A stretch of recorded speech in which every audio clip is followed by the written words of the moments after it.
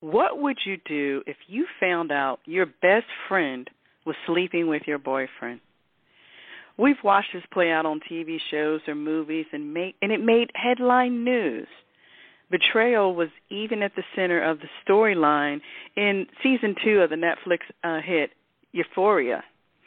As we watch events like this or other painful events unfold, we don't think about how it impacts someone's life. That is, until it happens to you or someone close to you. Far too often we allow the tragedies and pain from our past to prevent us from moving forward and achieving success in our lives. We stay in a place of denial, unconsciously causing harm to others and ourselves. Is it healthy to stay in this space? If so, how long can we or should we stay there? What can we do to break free from the pain of our past?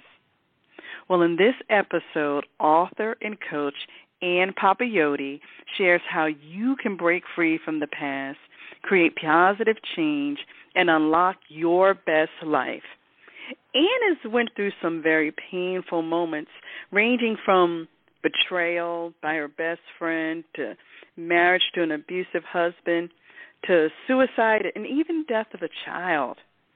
However, through the depth of her grief and honoring herself, Ann was able to bring all of her losses to the forefront and rediscover herself. And she's joining us today to share how she was able to use the gift of shift to transform her life and how you can too.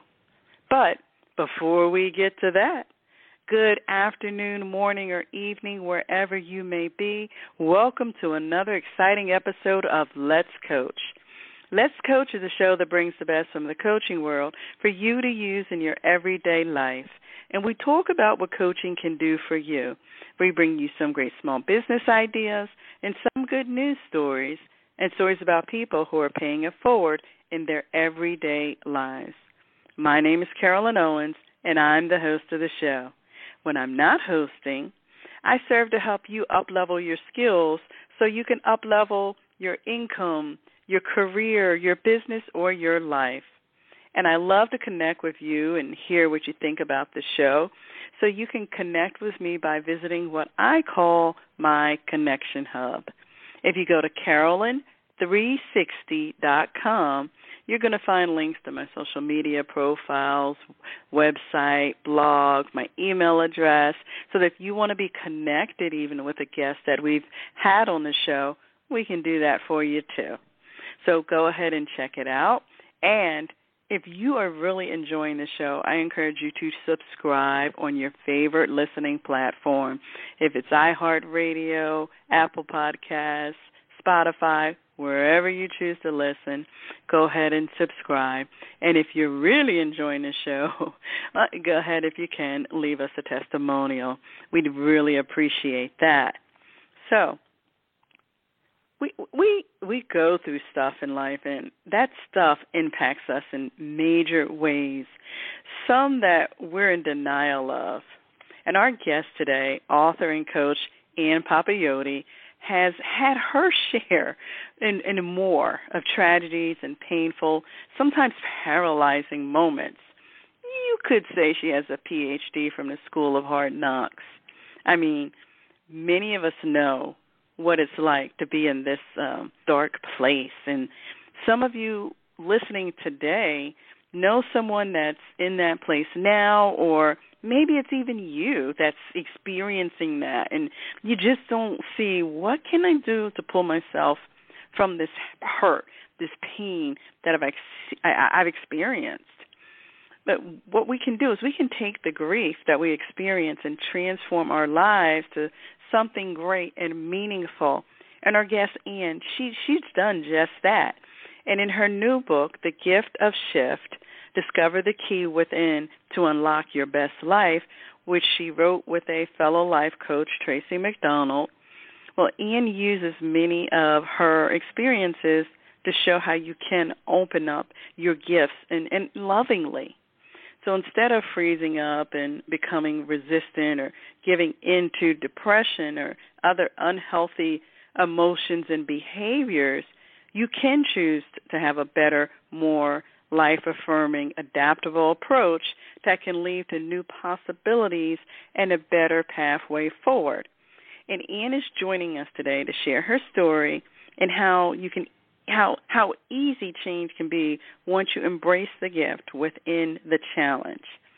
So let's give that warm Let's Coach welcome to Ann Papayotti. Hi, Ann. Hi, welcome to the show. Hi, Carolyn. Thank you so much. I'm delighted to be here with you today.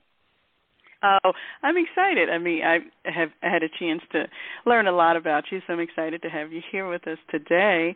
And you know, your story in itself, looking back as a young girl, we all have these ideas about what life should be like. What type of life did you dream about having? Oh, what a great question. You know, I'm one of these people who had a happy childhood. I didn't have trauma in childhood. It was happy-go-lucky. I mean, sure, there were things that happened that I can remember the first time not feeling good about myself, but I was one of those people who would pick myself up and try again.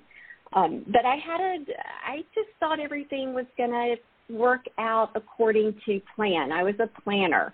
I was a list maker, a box checker. So I thought that I got through school, I fell in love, I got married, I got a job, and I had children by a certain time, and everybody just lived happily ever after.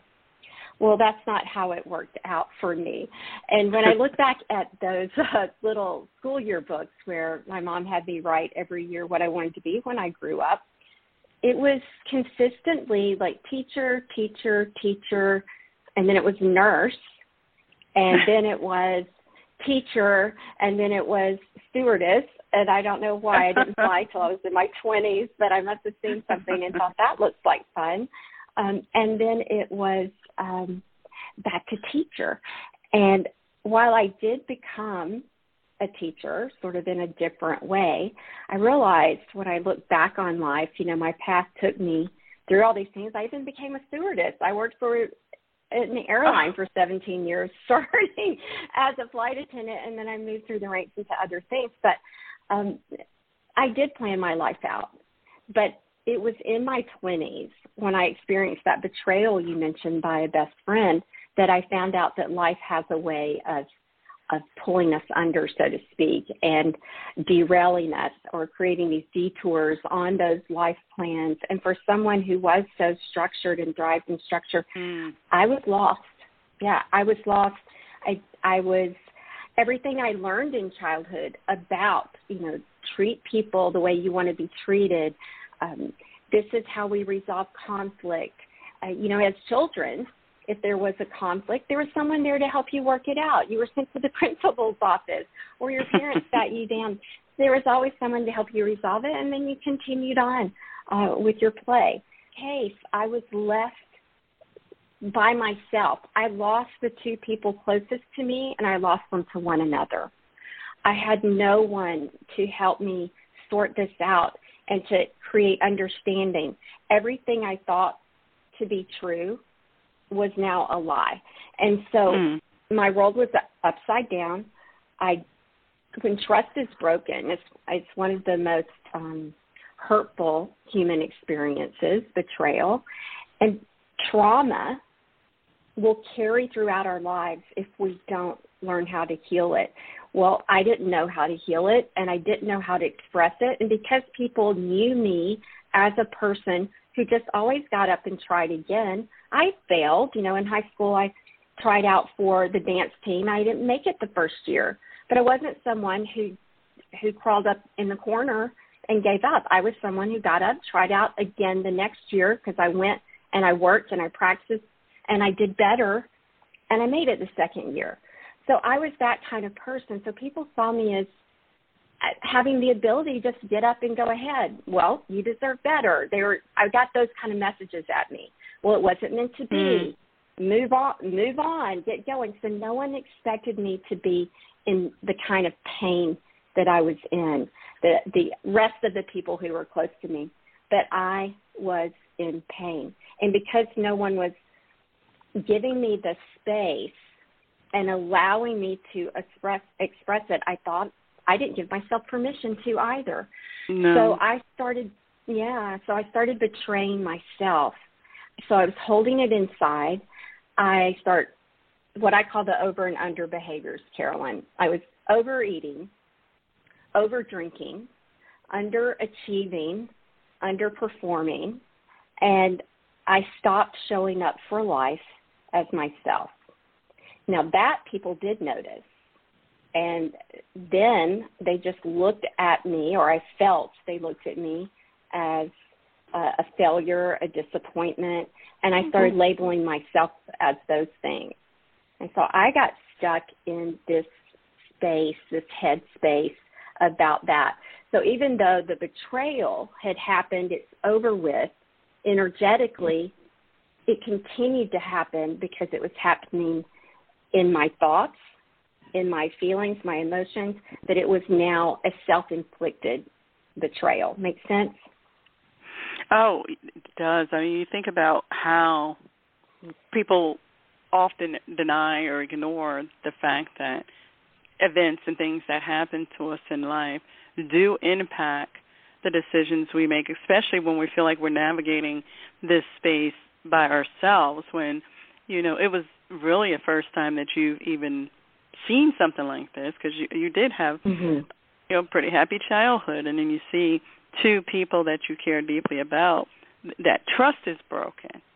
You know, and then it's like, wow, what do you do? And being, you know, fairly young at the time and trying to navigate through that, you ended up, as you can, you got into these under and over types of behaviors that allowed you to kind of stay stuck in this place. But you made a very good point where when you're talking about people weren't, they're like, just get over it, you deserve better. They didn't give you that little space for grieving for what you experienced, like that loss of a friendship and a loss of this guy that you think is your world. And, you know, they didn't give you that space for that grief. And you see that a lot in society. Yeah. Yes, absolutely. And I didn't know what I needed to ask for it either. And I didn't, and I wasn't confident enough to ask for it. And so this continued to happen. This what I now understand is betrayal trauma carried through my life. And while I appeared to get beyond it, sometime after that, a year or so later, I started taking actions that looked like healthy choices. You know, I started going to aerobics. I lost the weight. You know, I changed schools. I changed my environment. I finished school. I got my grades up and all of those things. I got a job. It looked like I was moving forward and everything was fine and dandy. But in between there were a series of female relationships that were where the girls were manipulative and using me because I think I was looking for to prove I was worthy. And looking back, I realized there was a roommate that wanted to be my roommate because it got her closer to somebody I was close to. And then there was another roommate that was this. But regardless, I recognize now, and I think we have to look back to understand how we got to where we are. The next thing was the boyfriend that became the husband. And I realized that I was looking for someone to complete me. And that's why I hate that line in the Jerry Maguire movie, You Complete Me. You complete me. I had done all this apparent work. You know, I'd read a lot of self-help books. I had, burned through several highlighters, but I hadn't really done the work. It's one thing to read or, it's people even to listen to us speak, but you still have to do the work of healing. I hadn't done the work. Okay. And I still had this, hole. And so when I came across someone who actually knew all of us from our university days, who said all the things I needed to hear. So I'm coming from this place of need and lack and want. And he said, he idolized me. Let's just put it that way. In short, he idolized me, and it just filled up that hole. And it made me, and it sounded like love, because I had loved my best friend. I had loved my boyfriend, and what happened to me felt so unloving and unworthy that everything he said just was like, wow, maybe this is love. This is what love should feel like and sound like. So I leaned into him, and I allowed him to complete me and fill me up because I had not completed myself. Unfortunately, when you are not healed and you have a hole, you are a magnet to someone who has a controlling personality, a manipulator, a narcissist, if you will. And I can say that in this conversation because I know that was his ultimate diagnosis. And idolization is step one in a narcissistic relationship. And that's what I needed. I needed someone to idolize me. And sadly, he was a narcissist and not someone who was truly in love with me. So it was all the love bombing in the beginning. It was too good to be true. And yes, it was too good to be true. And then it turned into the tearing me down. And then it turned into the humiliation and then the rejection. And then every time I would start to pull away, hoover me back in, as they say, like the vacuum cleaner, suck you back in. And it was in this relationship that now I really did label myself complete on failure, disappointment. I had committed before God and man, for better or worse. This is what I got. I'm from Alabama, grew up in the Baptist church. You know, this is now my fate. So I let my belief system, and as coaches, Carolyn, we know how strong belief systems are for people, and we have to really help people work through and challenge their belief systems. But any listeners out there, you have choice in what you believe. So choose what empowers you, not what disempowers you, and challenge what is fear-based versus conscious-based. Well, my fear-based belief system kept me stuck in an abusive marriage for 8 years. And in that marriage, 2 children were born, the first of which is the son you mentioned who passed away. But that child's short life, 2 weeks, was a catalyst that started me remembering who I was at the core. And that going through the depths of that grief and literally not wanting to live myself, but going through that, there was a transformation for me that started beginning. And it started me on a path of remembering who I was. Still was not ready to leave. I still didn't have the courage. But then when the second child came, and I believe there's this thing that happens, Carolyn, when someone is ready for change and opportunity actually cross paths. It's like when those stars align in that moment that someone takes that action. It's in a moment of time, being ready and opportunity cross paths. And that happened when my second son was 22 months old. And that's when I jumped off the proverbial diving board and left this marriage. And it was difficult. It remained difficult because breaking up with a narcissist is never easy. But I did not go back. And from that point forward, I started a process of rediscovering who I was, becoming true to myself. I had stopped the self-sabotaging behaviors. I had to clean up my mental mess and truly clean up those belief systems. And it was a daily, every morning, get up and choose it again, day to day, choosing me.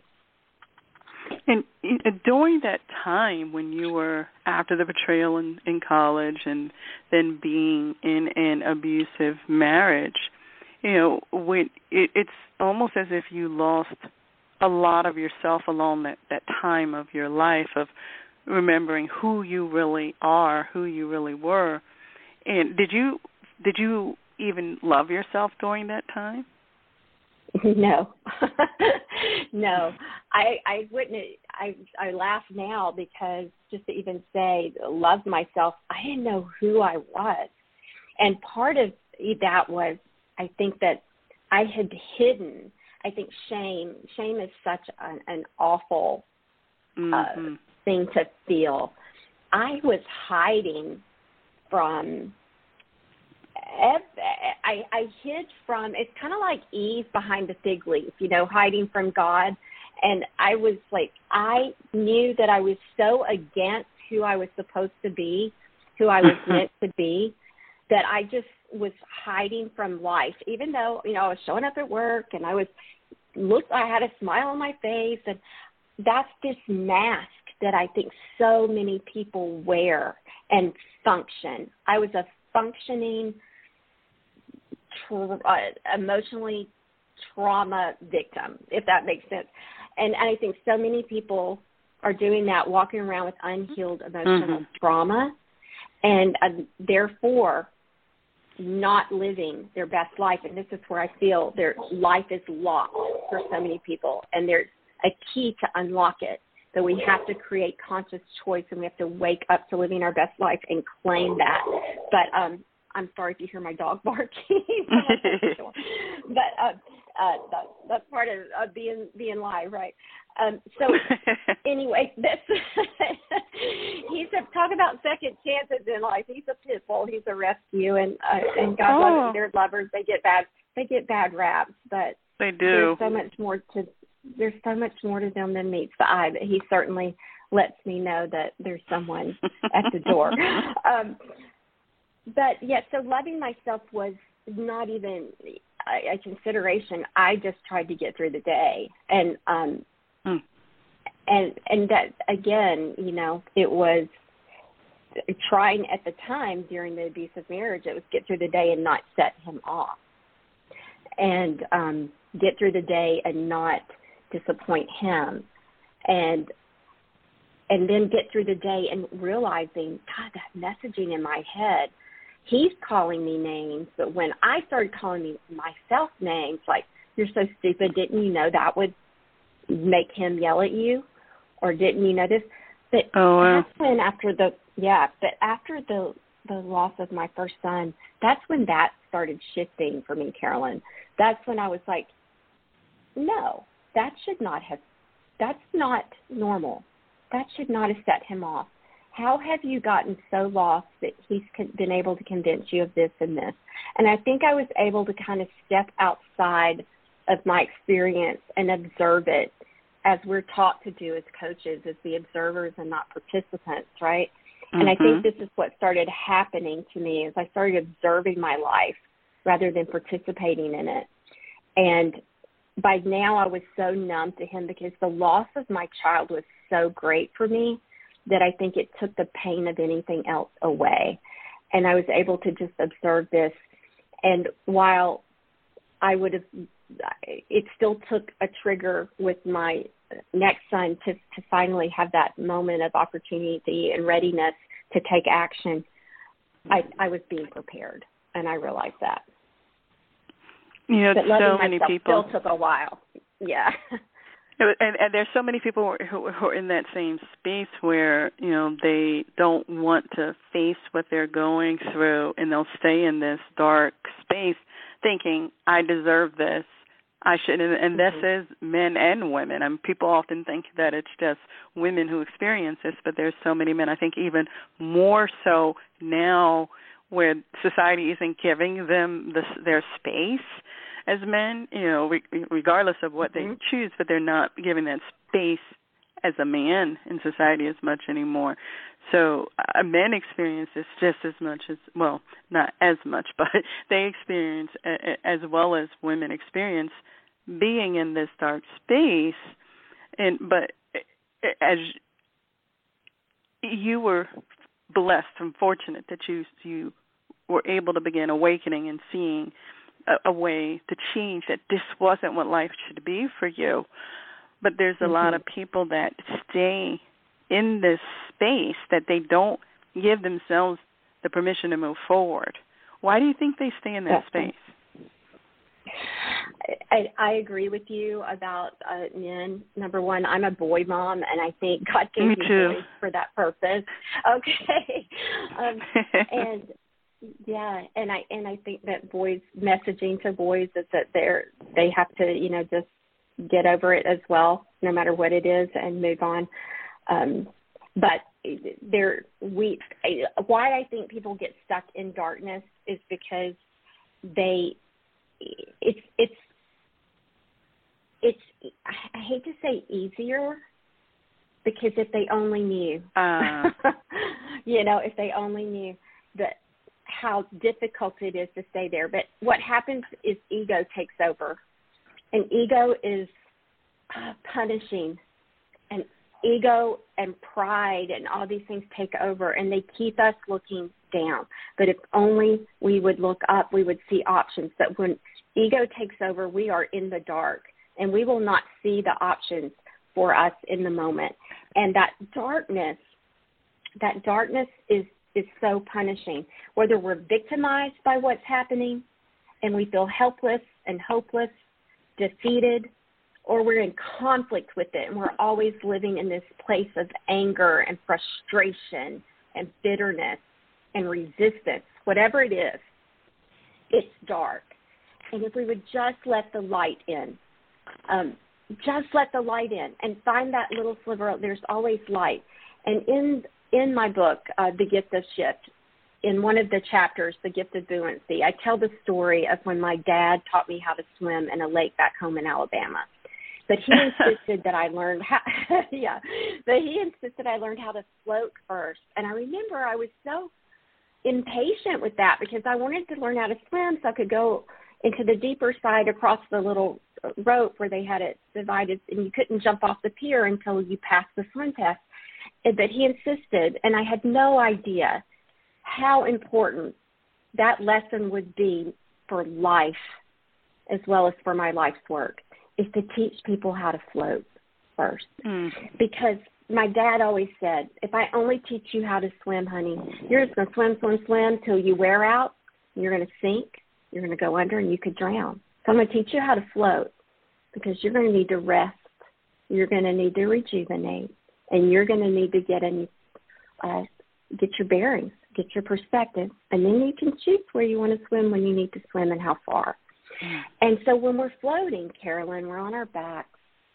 You can hear your breath in your ears when they're underwater, and you can even hear your heartbeat. You can reconnect, and then you get the whole sky above you as a view, and you can relax and rest into that. And I remember when I was first floating, I was stiff, and I'd start sinking, and then when he had his hand under my back, and I remember when I finally relaxed into it, it just takes gentle motion to stay afloat.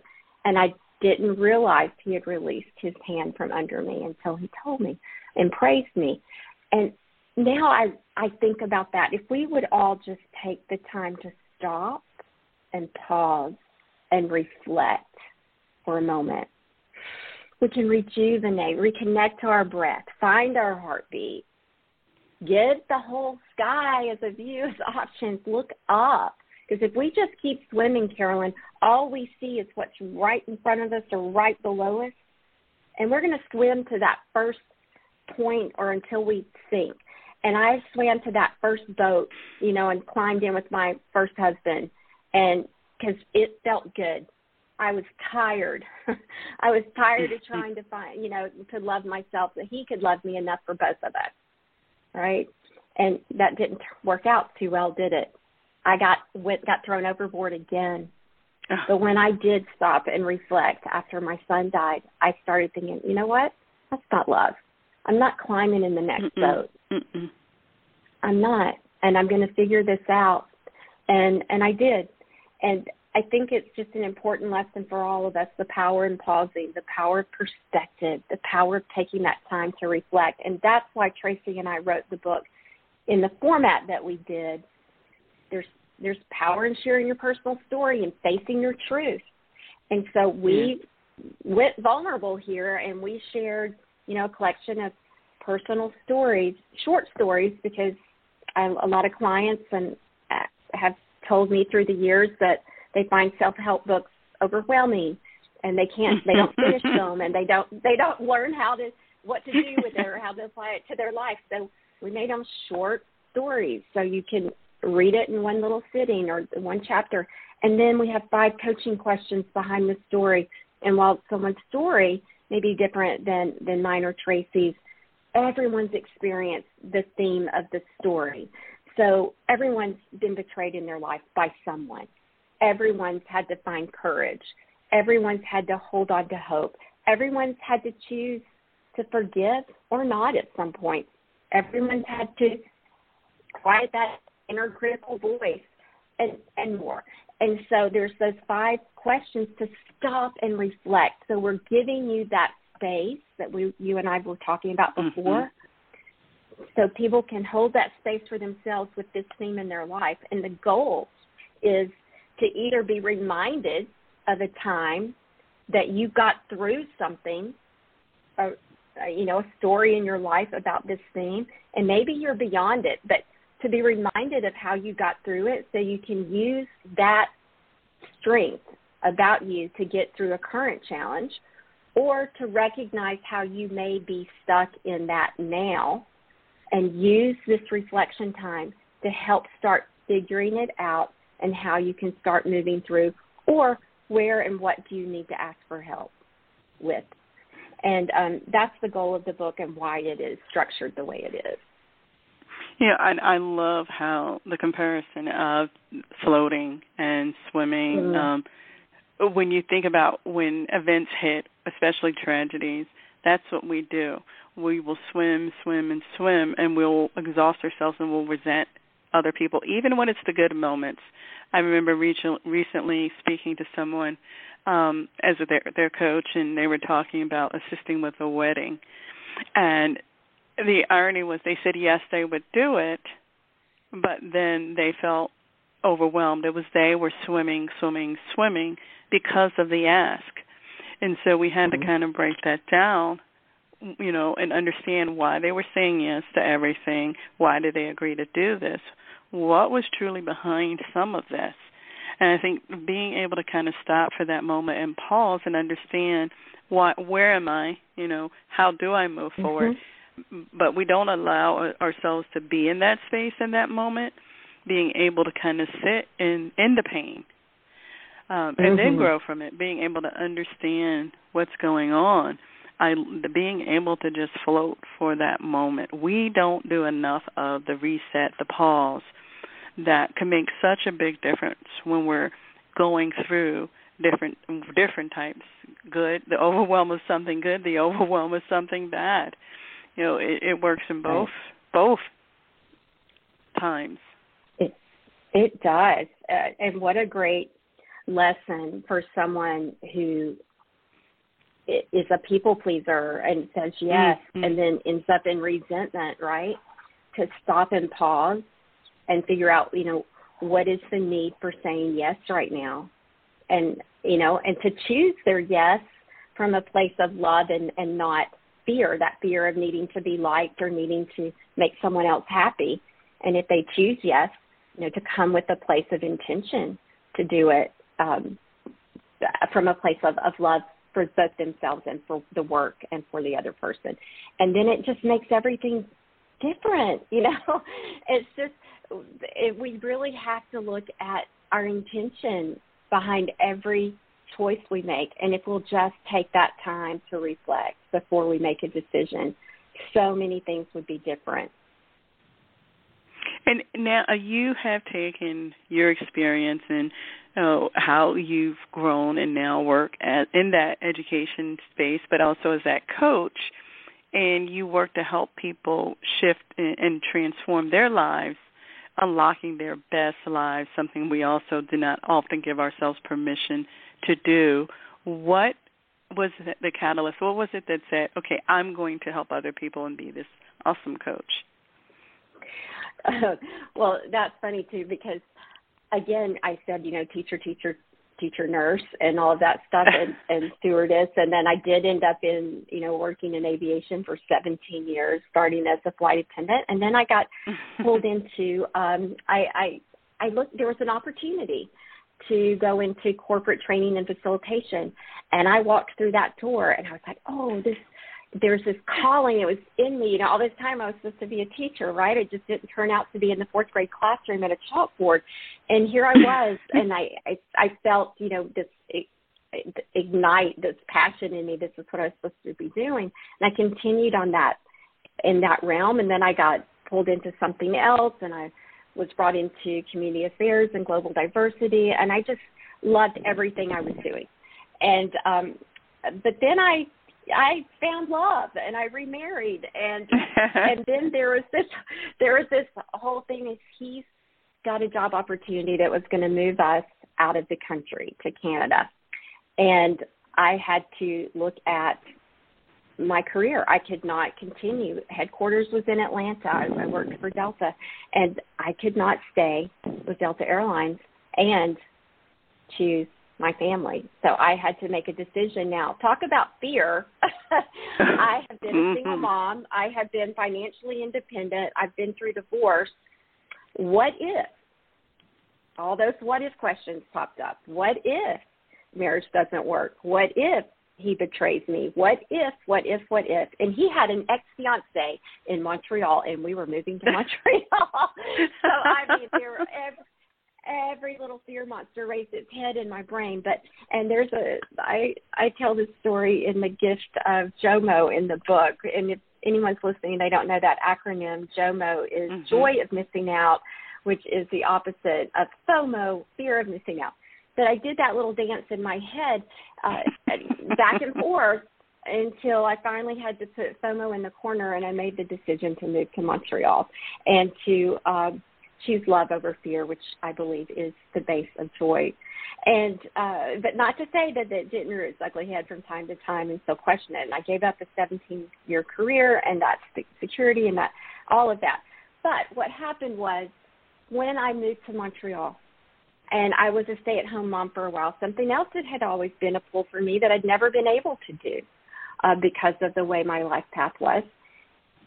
After a couple years, I had gone to the Women's Center there as a participant because I could take Pilates class, and they had childcare for my younger son that my second husband and I had together. And you had to volunteer time while you were there.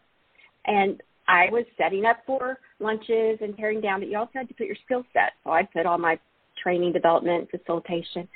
And at some point they called me and said, would you be interested in giving courses here? I'm like, oh, but of course. So about the time my younger son started school, it was a great time for me to kind of get back in that space. I thought, I get to create courses for women. And I'm like, what would you like me to do? And they're like, make proposals. What would you like to learn? I came up with 9 proposals, and then the last thing I put was separation divorce support group, because I've been doing that in my community for years back in Alabama. And I should say that I'd gone through a support group as a participant when I went through my divorce, and they asked me to start leading it because they knew I was in training and facilitation at Delta, and I think they saw the skill set, and they were ready to turn it over. The leaders had led it for like 8 years. So I had taken this over in my community.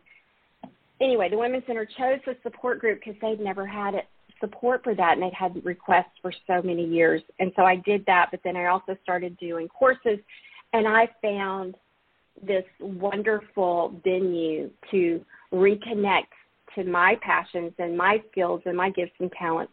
But what happened was people wanted one-on-one time with me, Carolyn. So people were asking me, same thing had happened back in the support group at home. People wanted one-on-one time with me. So this messaging kept, coming to me, and I'm like, okay. And I'd meet people for coffee, and they wanted my guidance and their help through their journey. And I didn't feel qualified to do that. And people we'd go for coffee, then we were for lunch, then it was dinner, then my cat's in their lap. At some point I had to say, okay, I'm being nudged to do something else. So I started looking at options and going back to school. I'd heard about coaching. I did not know a lot about it, but I call it my midlife awakening. And I became a coach and turned this extra helping that people were looking for into a business. to coincide with the support group leading I've done now for more than 25 years. And, all coaches can't play in that space where someone is experiencing, say, a dark moment without, because I've known coaches who take it, they internalize so much of what someone else is going through, especially when they're in that dark space. How do you avoid getting stuck in that space, that you don't get caught up and lost in that tragedy with someone that you're working with? Carolyn, I've learned, and it took me a little while because I would this is a lesson I learned as a lifeguard. I was a lifeguard for 7 summers in my years. I was a competitive swimmer, so I did learn how to swim after I learned how to float. And I became a lifeguard. And one thing we learned as lifeguards, of course, is how to save people. But we also learned how to let go because there comes a time when you're rescuing someone that they can take you down and take you under in their own panic, their own fear, their own quest to save themselves. And it was an incredible lesson. And that's something else I had to do twice. I had to go through lifeguard training twice because my swim coach on my swim team was my instructor for my lifeguard training. And when in the scenario where I had to rescue him, he was pretending to be an unconscious victim. And as I went to do the routine of wrapping my arm around and flipping him over on his back and start to side stroke swim him to shore, he became a conscious victim and started struggling and fighting, and he took me under. And he failed me the first time because he wanted to save me so that I would not encounter that situation in real life and fail in real life. And so what did I do? Like I used to do, I went back, I tried harder, I got better at it, and I was better prepared, and I passed the second time around and became a lifeguard. But that's something I learned, Carolyn, is when to let go. So I know when to let go, and I learned how to clear my energy. And so I've become a Zumba instructor, Carolyn. It's very important, coaches, that we have a way to let go. So yes, and I know we all learn to not be attached to the outcome, but we're human. We want to see them succeed, of course. But for me, it's more about clearing the energy of the session so I don't take it to bed in my unconscious mind. And I'm a Zumba instructor, fitness instructor, so I have to prioritize my health. And one thing that I learned, and this was just a strategy for my own success, Carolyn, Zumba was just my favorite way to exercise. But I would let the phone ring or the email alert ding, and if something would go. And being on time is a high value for me, and I would not go to class late. So I found myself missing class because something would interrupt. I would make a higher priority because, it's this client or it's this person. I know they've got court tomorrow, or I know they have mediation, or I know she's struggling with how to respond to this. And I would let that stuff happen and keep me from what I needed for myself. So I said, I know how I'll prioritize it. I'll be the teacher, right? That's part of what I do. I teach. So I didn't tell anyone, and I signed up for an instructor course, and till the morning I was supposed to leave, I told my family I'm driving to Ontario today, and I'm going to become a Zumba instructor, and I'll see y'all on Sunday. And they're like, what? Anyway, because I didn't want anybody talking me out of it, and I just did it out of province and came back to Montreal at the time. I now live in Texas, by the way, but I did all that and came back. And it's funny how the universe works. When I got back, the Women's Center where I worked also offered, fitness classes and stuff. And they just sent an email out to all the instructors. And, of course, I was in the personal development world and support group world, saying, hey, we're losing our Wednesday Zumba instructor. If any of you know anybody, please let us know. And I was like, okay, do I tell them? You had to sit back for a second, like, is this real? Yeah, is this real? And do I tell them, or do I wait till I feel ready? And I'm diving. I'm going to dive. And so I said, well, if you don't mind a virgin instructor, whatever, I didn't know what to call myself. I said, I just got certified. And they're like, okay, well, in 2 weeks, it's your job. And I'm like, oh, my gosh, that forced me into growing, right? And so I just grabbed a bunch of friends.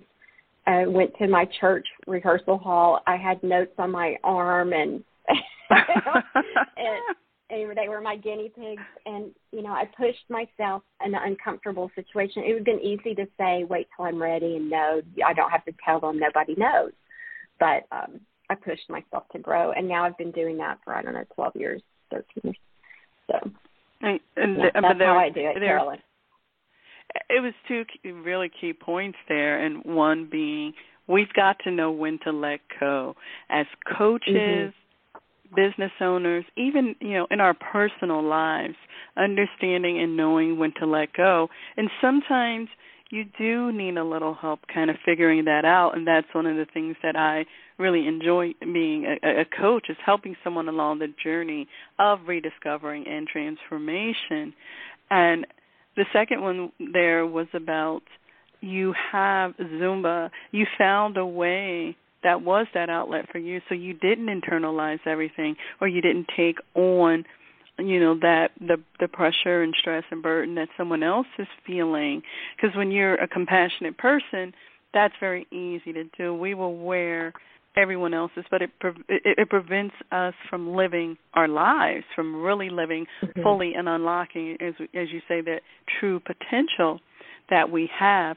And I've got to mention that, as a coach, there are coaches who don't get training. There's some who do, and I like having the certification. It just so happens that you and I are both certified, if I'm correct, by the same coaching school, the Institute for Professional Excellence in Coaching, IPEC. Yeah. Yes. I love that program. Yes, me too. It was amazing. But you mentioned that you despite the things that you experienced, you were able to go on and get married again, have another child with your husband, your current husband, and that's another place where you'll see people, like, once they experience something in life, they don't move on. They don't go to create something amazing for themselves. And you dove right into the Zumba.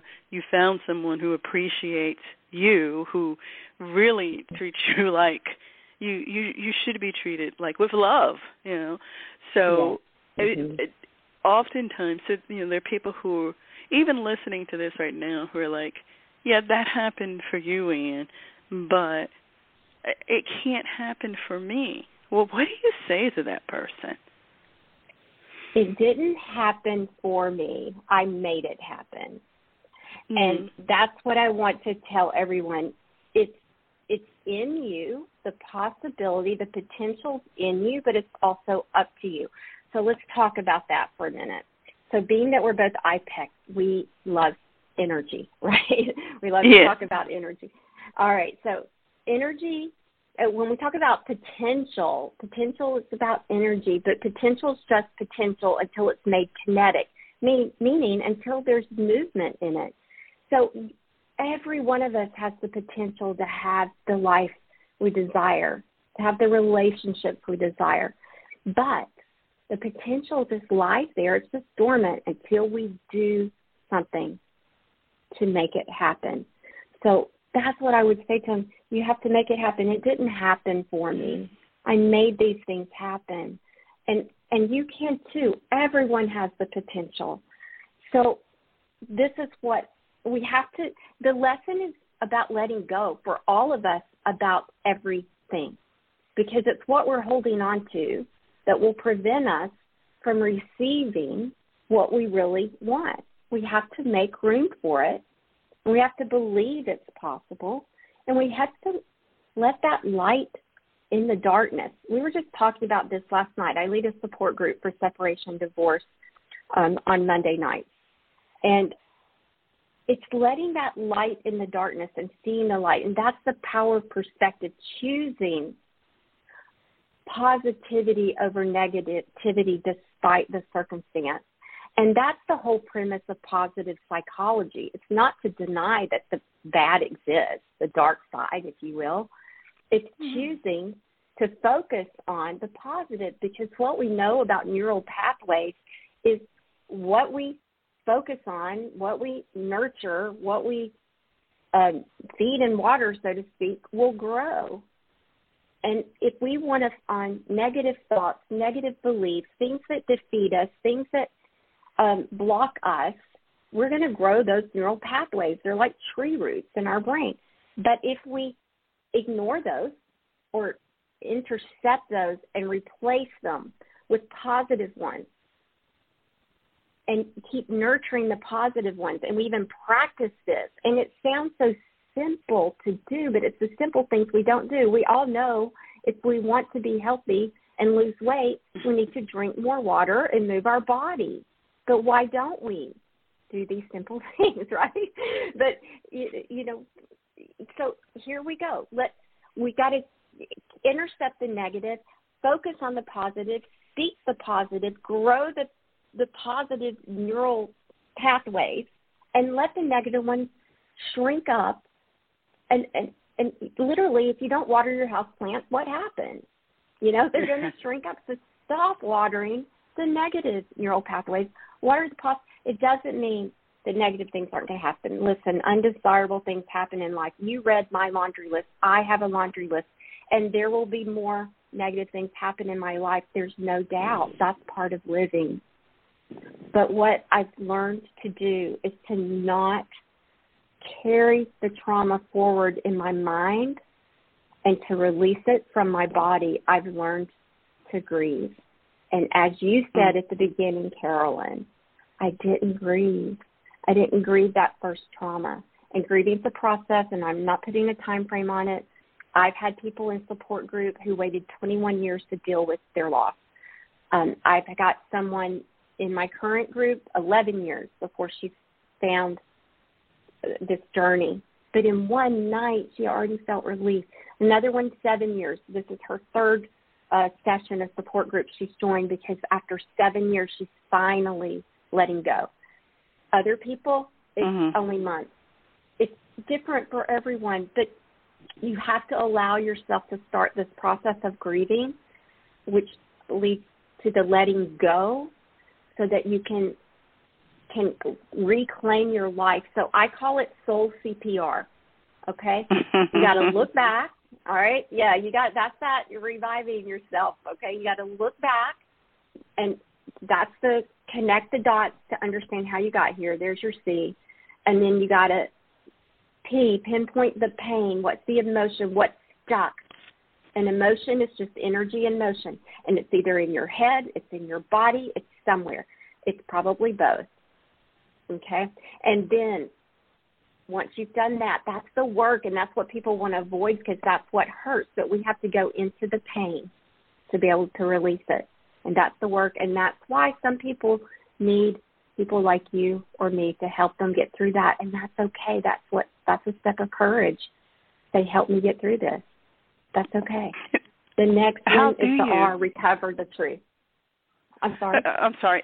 How do you then work with individuals? Do you work with them one-on-one? Do you work with them in a group? Both. So I meet a lot of people in group, and then select individuals then want to come one-on-one because they're ready.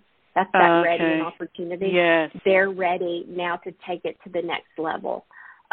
Some people I will meet one-on-one and we'll work, and then they'll come to get through that grief, and then they'll come back 2 years later, and now they're ready. Help me get out there and live my best life. You know, I'm through the grief and I've been living, but now help me live my best life. You know, maybe they're ready to date again, and they want to make sure that they're connected to, you know, good decision making and boundaries and all of those things. So they're in a different point of life on their life journey, and they're just looking for that kind of guidance. So I meet people where they're at, but it really is. Some people are at survival mode. Some people are just ready to do the work. They're at that strive. They're ready. They're like, I'm ready. Let's do the work. I survived it, whatever it was for them. Okay, but now I'm ready to do the work. I'm stuck. It's not my best life. They are like me when I was changed schools, doing aerobics, was doing all those things, but I was stuck in that. That emotion was holding me back. That trauma was still carrying through. And all trauma will continue to show up until you've got that healing resiliency in reaction, not necessarily in memories. And then eventually everybody can get back to thriving and really connecting to who they are, but you've got to challenge a lot of things. You've got to challenge all those fears and belief systems and make sure that you are connected to the truth of who you are, and that's really that R in CPR, recovering your truth. And it's a group program is often a good place to start. Like if you're not sure about coaching, or I believe that we learn from each other, and putting ourselves in that environment helps until, like you said, you have to be ready, especially if there's grief, there's trauma involved. The opportunity is there. And that's how I feel about this episode today, that it's somebody who needed to hear your story and needed to know they can move past that painful event, that painful experience or moment that they've had in life. And hearing your story and getting the book, it's The Gift of Shift, Discover the Key Within to Unlock Your Best Life, reading those stories. So how does somebody get a copy of the book? How do they connect with you? Oh, thank you, Carolyn. So The Gift of Shift is available from all online major book retailers, Amazon, Barnes & Noble, and such, or if you want to support your local bookseller, they can order it from their Ingram Sparks catalog. And people can connect with me at skyviewcoaching.com. So Skyview, like my dad taught me to look up. And so skyviewcoaching.com. And there's all the contact pages there. You can sign up for my newsletter and all of those things. And I would love to hear from people. I've got some new programs coming out. And let me know what you need. What are you looking for? And we can create it together. And I do agree with you, Carolyn. Group programs are great to start because you see you're not alone. And often if you don't even recognize your truth, sometimes you hear your truth in someone else's story, and that's what starts that unlocking process. Man, it has been awesome having you here today. And before we close out, I know we're getting to that time. There's a question that I always like to ask the guests before we close. But you have 30 seconds to leave a message with our audience. What's the key takeaway or message that you'd like to leave them with? I would say notice what has a grip on your heart. Is it a story maybe from your past that is holding you back, keeping you playing safe and small in life that needs to be released, let go of? Is it a story that's yet to be written, a chance you haven't taken? Maybe you want to be a Zumba instructor too. I don't know. So what is it that has a grip on your heart? And pay attention to it and tell it. How's that, Carolyn? I love, what's sticking with me so much right now is the analogies and metaphor you use in terms of swimming and the sky view that your dad, talked to you so much about, and why we need to learn to float before we learn how to swim, why we need to learn to know when to let go so someone doesn't pull us down with them. I mean, there's so much power in that, and just being able to fully understand that. And hey, and let's go all learn some soul CTR. Yeah, let's do it. Recover your truth, and you'll revive your life, people. You deserve it. Let's reconnect.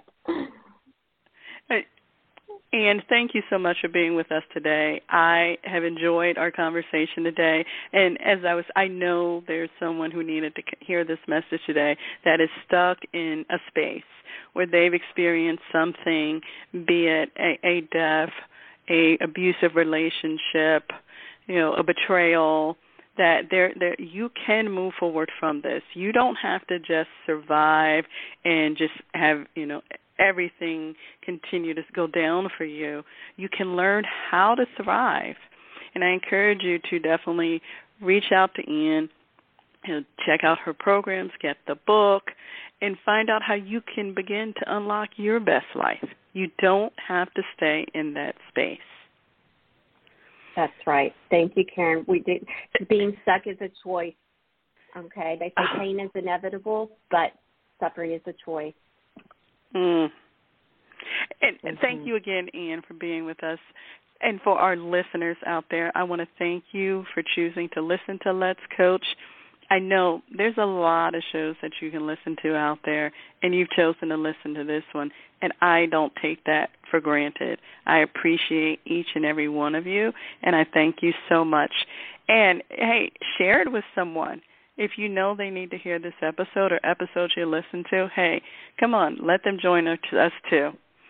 And we have a lot more exciting shows for you this year where there's so much more to come. So stay tuned and definitely check it out. Leave a review. Connect with me at Carolyn360.com. And remember, if it ain't broke, make it better. Awesome, blessed week, everyone. And thank you again. Thank you, Carolyn. Bye-bye, everyone.